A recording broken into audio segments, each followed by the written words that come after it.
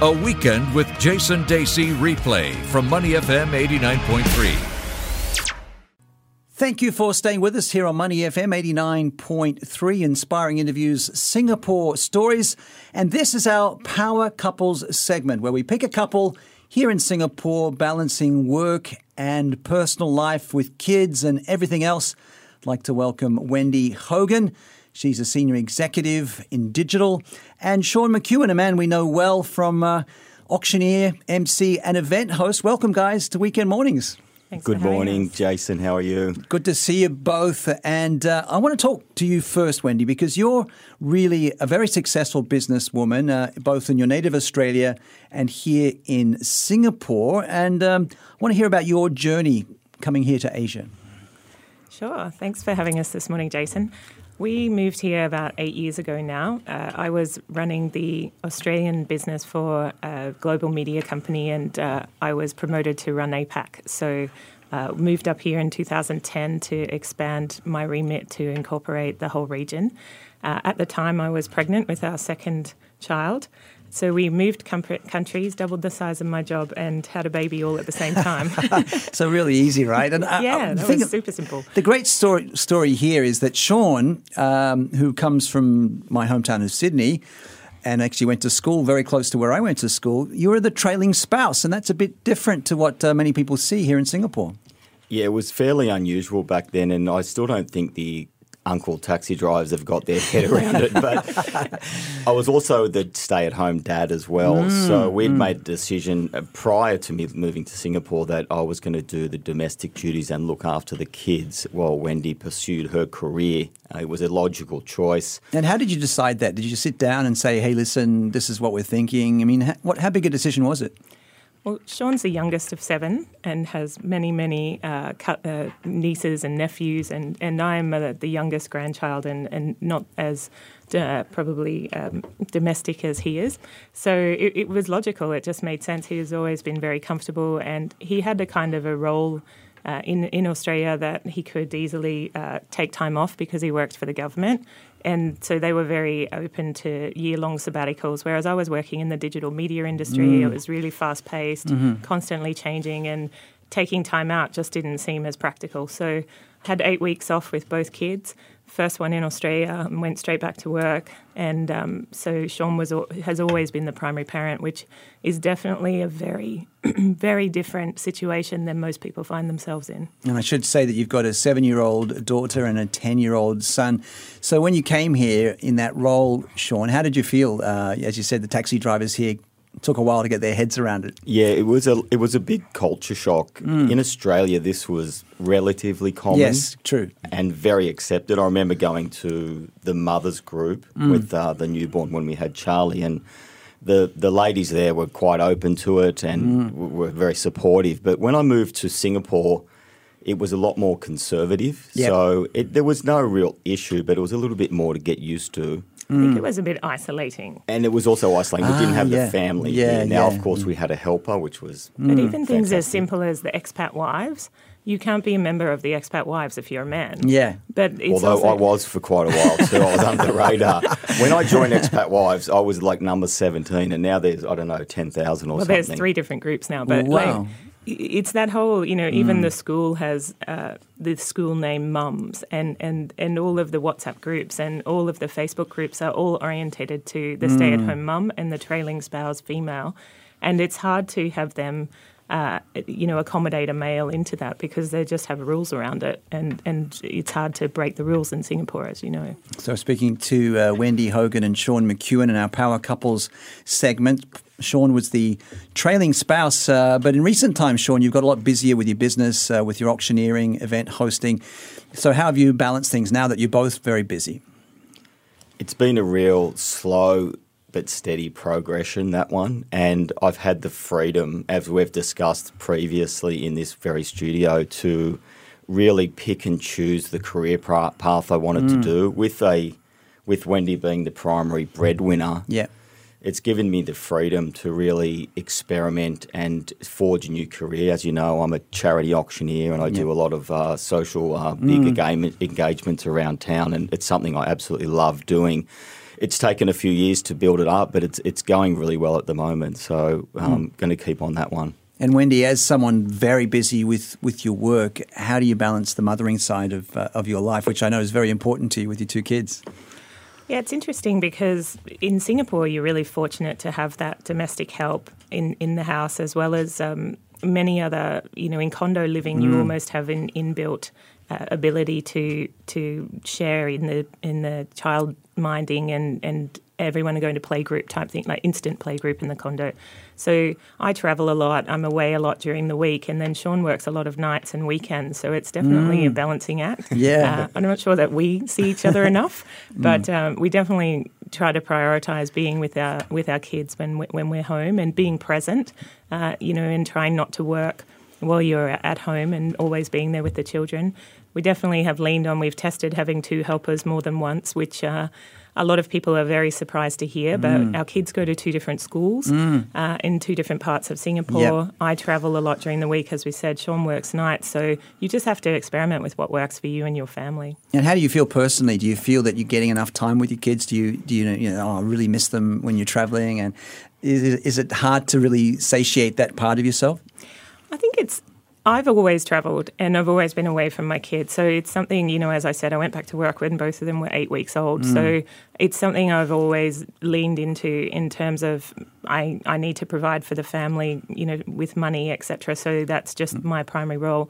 At the same time, I think it's healthy for my kids to see that their mum is more than just a mum, and for them to see that their dad is not, is present. And he goes to all sorts of things. I do feel guilty sometimes. Even recently, he went to a doctor's appointment with our daughter, which is something I think most mums would be horrified to hear that that the dad was leading that conversation. But right. It's just the partnership we have and the trust that we have, and I think we've just made it work over such a long period of time, and the kids are so comfortable in either of us being in either role, which I think is super healthy. And I have a lot of friends who the mum is the primary the primary career person. And you see it, I just think our kids are growing up different, and I hope that leads to a whole different kind of norm by the time they're in the workforce. I mean, we're definitely seeing a lot more working women in Singapore, I think, in the time I've been here. Yeah, and, sure.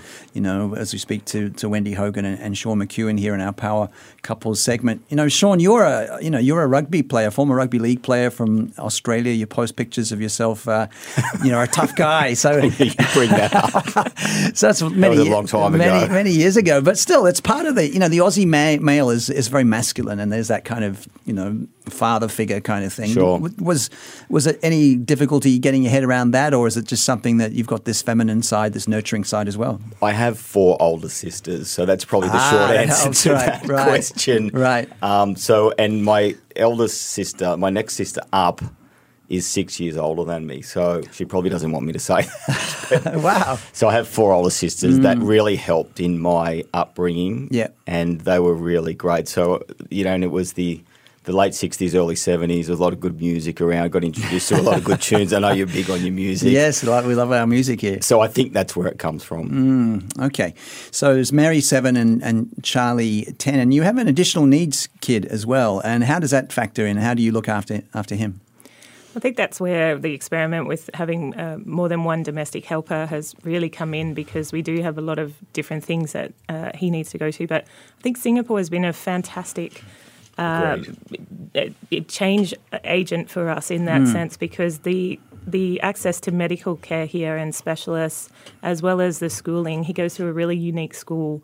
And I just don't know that we don't know what we don't know, because we obviously haven't lived parallel lives. Yeah. But for us, we think Singapore has been incredibly positive for how we've been able to develop his capacity and capability to be where he is now. And his school is just so, it's a small school. There's 10 kids in the class with 2 teachers, so it's very, very individualised learning. It's mainstream learning, but it's in a different kind of environment. But that also adds to the isolation. Like when you have a kid who's different and a husband who's the primary income earner, and there's just all these little things that add up to you being more unique than the traditional family here.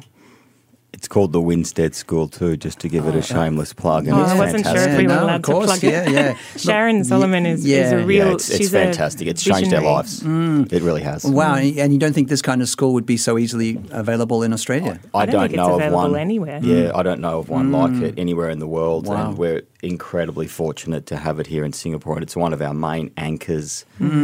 It's one of many keeping us here. We love Singapore, and Singapore's been very kind to us in many, many ways. We've grown as a family, and the care that Charlie's had, not only at the Winstead School, but the doctors and the whole journey here has been incredible. And, in Australia, you get these waiting lists, like you want to see a specialist, it's 9 months. Here it's like, you're straight there. Oh, that's great. And the care has been absolutely phenomenal. And the other thing with Singapore is because of the diversity of the community, it's not as obvious that Charlie is different because no one can tell what grade anyone's meant to be in. Yes. Yeah. And so he doesn't suffer from as much potential bullying or ridicule, whereas in Australia, everyone's the same. Yes, that's everyone true, is like January, December school time frame, and everyone, if you're that age, you're in that grade. Yeah. Whereas here, it's much more broad. Everyone, maybe if he was in the local system, but it's much more accepting and much easier to find your tribe. Yeah. How Australian do you feel? How Singaporean do you feel? Both the kids and you. Good question. That's a tough one. Our daughter was born here. She's never lived in Australia, but she knows she has an Australian passport. She has an American accent. She has an American accent. Watching YouTube. Yeah, thanks to YouTube. Right. We took them on a road trip last Christmas across Australia from Melbourne to the Gold Coast, and really trying to teach them that old idiom of "Are we there yet?" And they saw kangaroos and koalas and wombats and emus, and it was nostalgic for us and educational for them. I don't know that I could answer the question though, because I feel like I'm home when I'm here. I feel like I'm home when I'm there. And I love being in both places. And just to deflect that even further, I think Australia has changed dramatically in the 8 years that we've been away. And I think Australia's going through a bit of a cultural identity as well. So it's pretty hard to feel part of that when you've missed that whole shift. Yeah. So that's something that plays on my mind. But I definitely feel very at home in the community here at Singapore. As mentioned, it's been very, very kind to both myself and my family, and I'm indebted for that. And, I do a lot of charity work as part of what I do, and I feel like I'm really giving to the community here. I'm well respected, always have been, and, it's just something that's fantastic. And we're always discovering. Like last weekend, we went to the Lantern Festival in our neighbourhood. Oh, that was fantastic. And it was so good, but it was in this rehab centre that is 2 streets away from our house. We've lived in the same place for 6 years and we'd never been inside there. Wow. And it was just so fascinating. The community is just fantastic, so welcoming. And the fact that you are in Singapore, there is that strong Australian connection. I guess it's different to another posting if you were, say, in, I'm trying to think of somewhere like Manila or somewhere else regionally. There isn't that same connection that they have with Singapore. We've never been to the Aussie school and stuff, though, so we always feel a little bit not left out of that, but we never really sought the Aussie thing here. We've been always in mixed company. Yeah, it's more about the diversity of cultures, and I grew up in regional Queensland, which was very, very redneck, right? Yeah. And so living here and having my children go to school with up to different nationalities and getting to celebrate all different religious festivals and all different national icons, etc. I think learning and growing about all different religions and all different nationalities is much healthier, and it's part of what we really love about living here.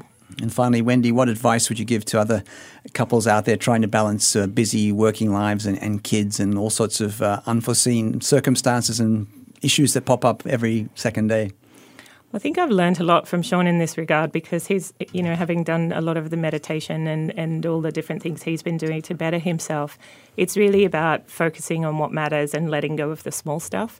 And really, I think for a long time, mothers especially are always like they know best, but as long as your children are healthy, it doesn't matter if it's not happening the way you want it to happen, and you really have to disassociate yourself. And I think I've learned that from being a manager as well. When you let go of how you want things done and you just trust people and empower people to get on with it, then that's where everything works well, and no need to micromanage. Like delegating is healthier for everyone. I love that. Live and let live. Don't micromanage. Just let things unfold as they're meant to unfold. Exactly. Well, many thanks to Wendy Hogan and Shaun McEwan, our power couple here on Weekend Mornings. Thanks, guys. Thanks for having us, Jason. Cheers, mate.